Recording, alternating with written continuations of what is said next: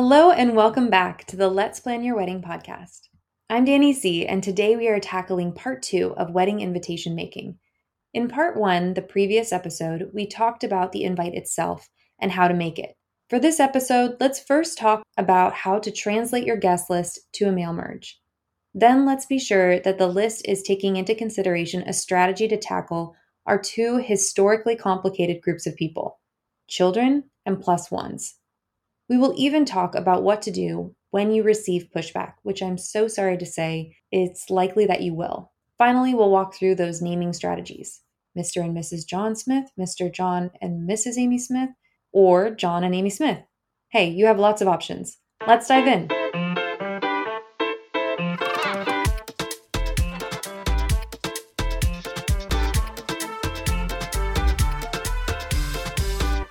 So let's take a look at your guest list. Actually pull it up if you can, or at least imagine how you've made it.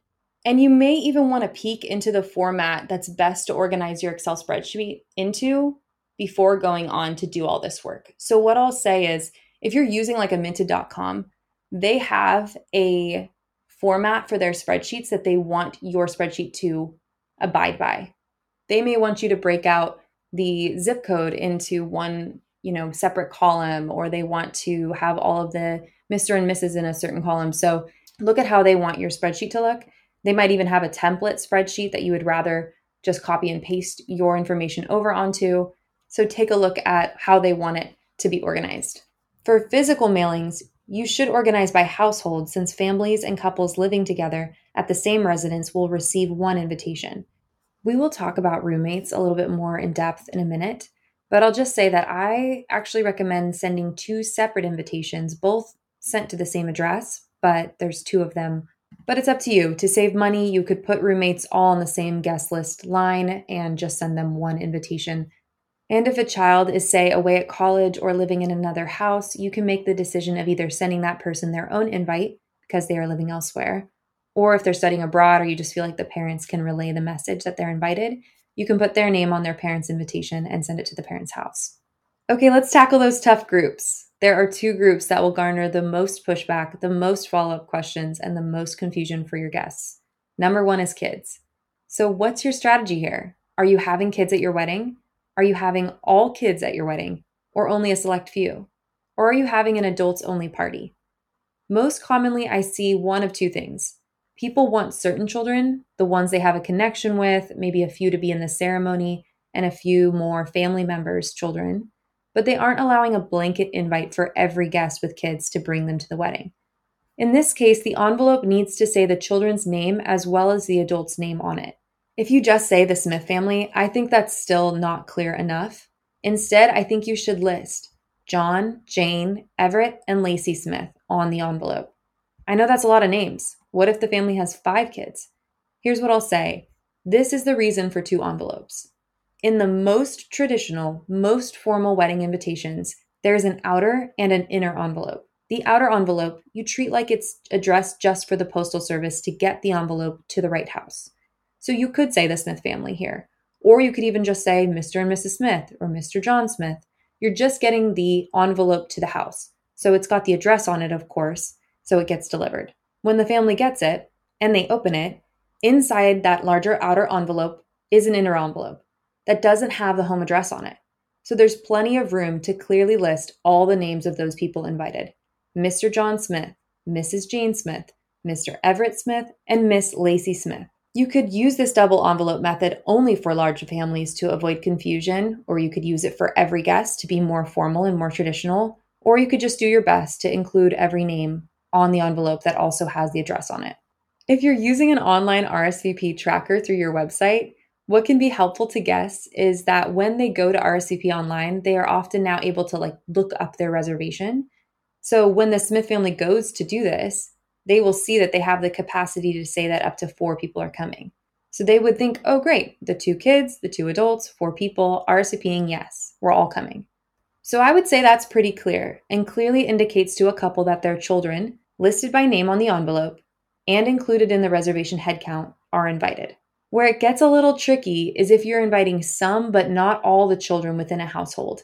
And this is perfectly acceptable. Let's say Everett is a best friend to your brother's son who is coming, but Lacey's only 2 years old. You prefer not to have too many children, especially toddlers at the wedding. Whatever the reason, it's okay to do this, but you also need to be very clear. Here is where you'll really need to list those names.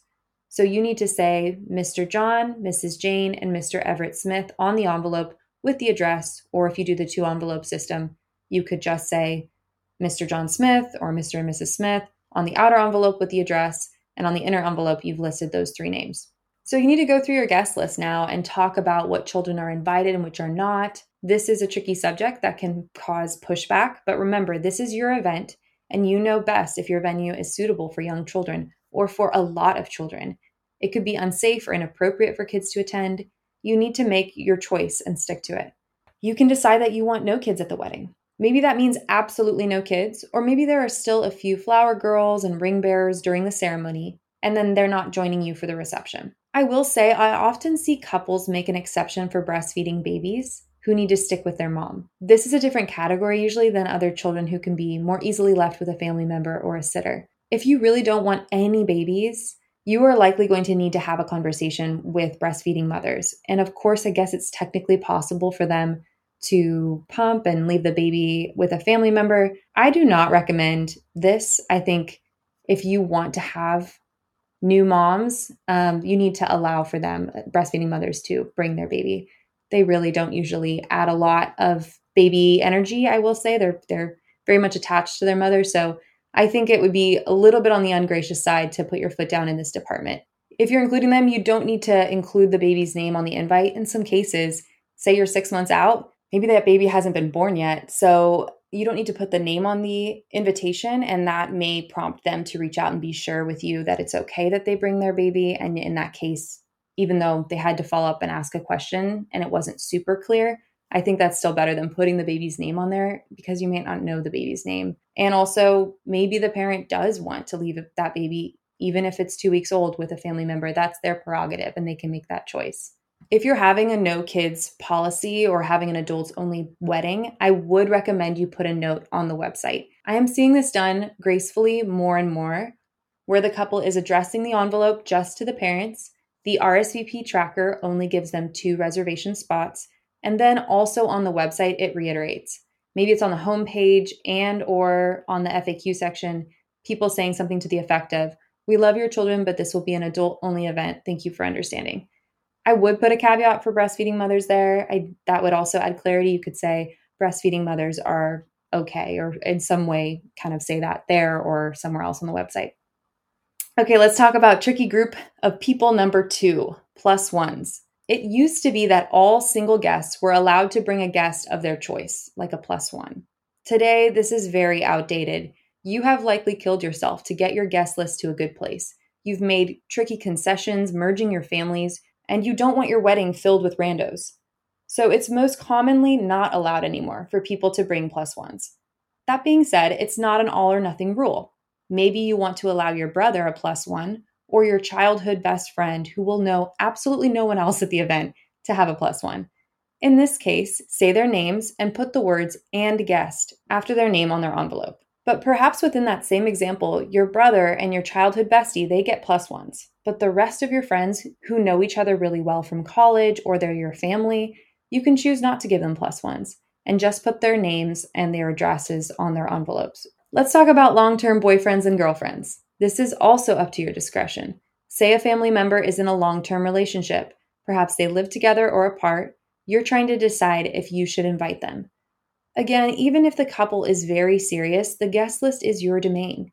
I recommend consulting your family before making these ultimate choices, but if you don't want to allow them to bring their girlfriend or boyfriend, address the envelope only with their name on it and send it to their address. If you want to allow them to bring their boyfriend and girlfriend and they live together, address it to both of them and send it to their home. If they don't live together, you have options.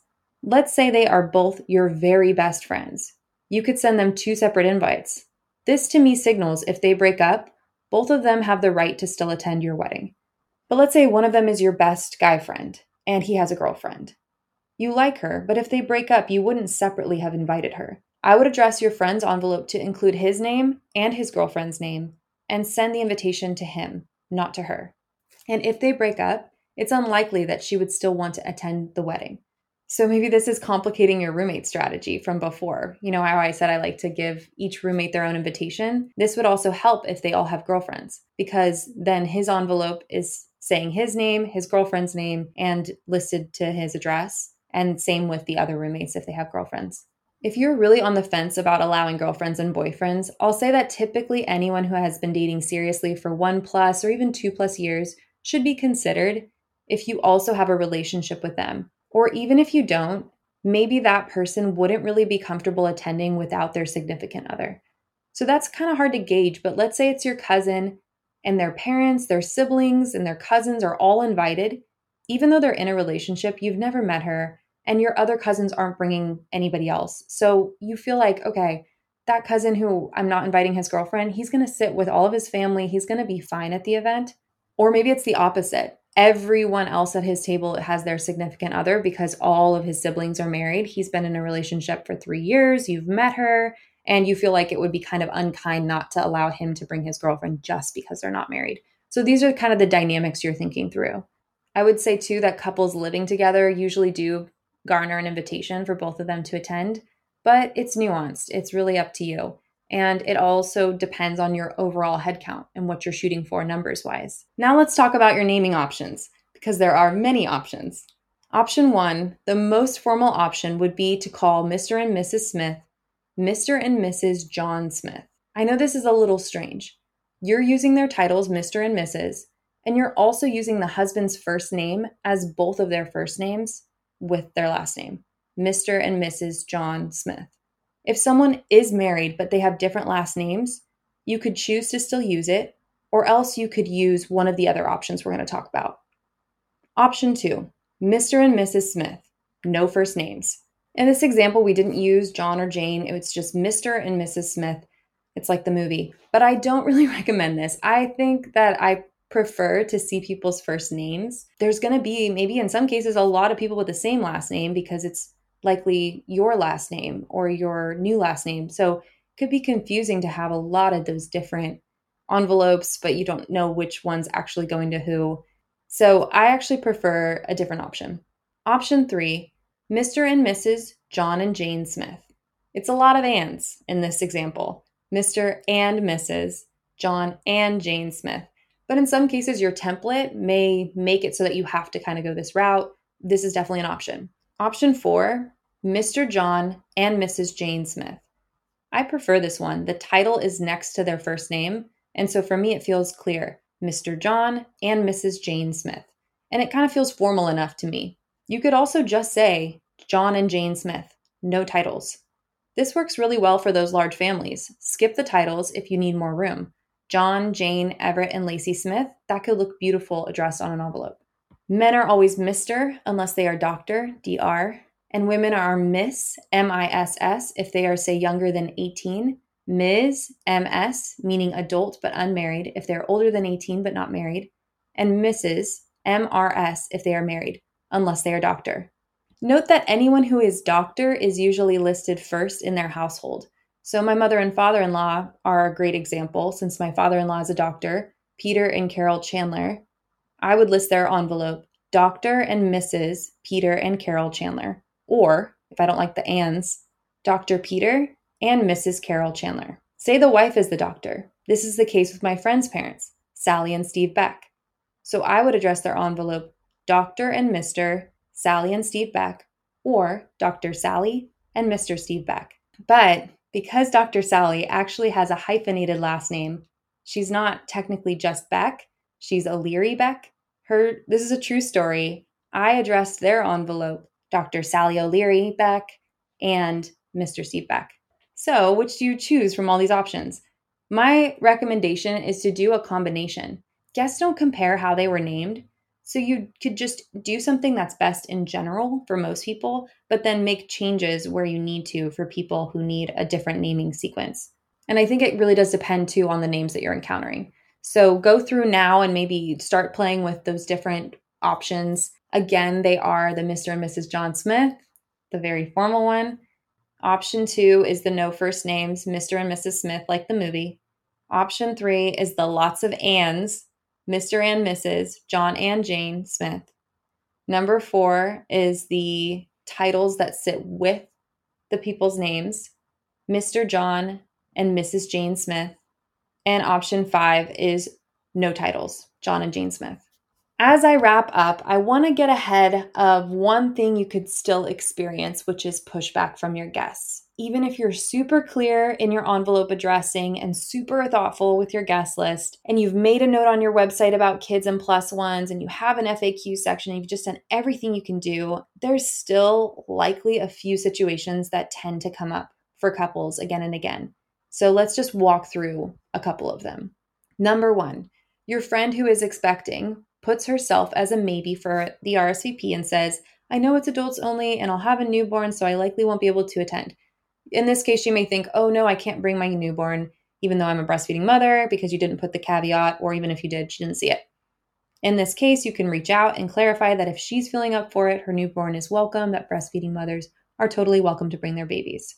Number 2, your sister-in-law lets it be known at the next family gathering that she thinks the no kids rule is ridiculous because her kids are your family. Hey, her kids may be why you came up with the no kids rule, but you really can't tell her that. So what do? You can pass it through the grapevine or tell her directly, my vision for the day is a calm, formal, and very sentimental ceremony and reception. I love your children, but for this one day, we want to connect deeply with our guests and create an adult-only environment. And if she responds with, when you have kids, blah, blah, blah, blah, blah, which she probably will, maybe you can remind her. When you were planning a wedding and dealing with its many complexities, I'm sure you were also hoping people would just be supportive because it's tricky to make everyone happy, and this is what's best for us. Number 3, you receive an online alert. The Smith family has RSVP'd for 4 people, just like you were allowing them to, but they have left a note. Everett has a soccer tournament and can't attend, so I'm bringing my father instead. Guests will do this. This is the downside to the online RSVP allotment because it makes people think, I have 4 slots to do with what I will. And they'll sub out an invited guest for another family member or a friend. This is not allowed. You may have people on a B list or an overflow list that you're waiting to invite. And though Everett was invited, if he's not coming, you need his slot back for someone else. So you can either gracefully accept their swap or else write them back or call them to explain, hey, actually, if Everett can't come, though it totally makes sense that you want to swap his spot, I have other family members on an overflow list that I would like to give his spot to. And I hope you understand, and I'm excited that you and John and Lacey can come. Number 4, your friend breaks up with his long-term girlfriend and wants to bring a different plus one that you've never met. Again, they're swapping their spots. In their mind, they were allotted 2 people. They're still just 2 people. But what guests don't always see is the sacrifices you have made to accommodate certain people at the expense of others. Again, you can either gracefully accept the swap or reach out. Hey, I'm so sorry to hear you broke up and I hope you're well. I'll change your reservation slot to 1 as we aren't having plus 1 guests unless we know them personally. Number 5, someone who isn't invited is offended. They reach out or they make it known through the grapevine. No matter their reasoning, honestly, it's rude of them to let this come back to you. My advice to guests is to whine to your friends in private, but not to burden a couple planning their wedding with your drama. If they are truly coming to you as an advisor to say, hey, you're making a huge mistake here by not allowing my new wife or my kid or me to your event, in the moment, say thank you for telling me, let me process this information and get back to you. Then if it's still a no, hold firm. Say something like, I respect that you believe it's a mistake for me not to invite blank person. Unfortunately, there are a lot of dynamics in the works blending our families and preparing for this event. This decision is what's best for us, and we hope that you can still attend and support us despite our disagreement. Remember, if you need to, you can always lead with your vision. It's my vision that this is an incredibly intimate or adults-only or family-only event, whatever it makes sense for why that person isn't invited. Whether you agree or not, this is what's best for me right now. Number 6, someone is offended that they were not offered a plus one. They won't know anyone at the wedding. It's a long way to travel. They feel they should be able to bring a friend to enjoy the event. Maybe they ask you nicely or they insinuate to you that they were insulted. You can respond, I see it from your side because it's a long way to travel. We really appreciate you considering it. Let me take a closer look at our numbers and get back to you. You take a closer look and you decide that actually still it's a no. We can't have a plus one for that person. Then you can circle back and say something like, we still have a lot of really close friends and family we're hoping to invite, as we receive regrets from people who can't come.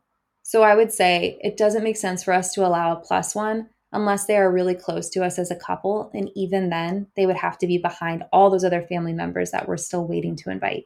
It's up to you if you can't make it, but we totally understand either way. All right, with that, organize your spreadsheet and get them ready to be printed on your envelopes. Sending out your invites is so fun and it's a big step for your event. So congratulations on getting them out there.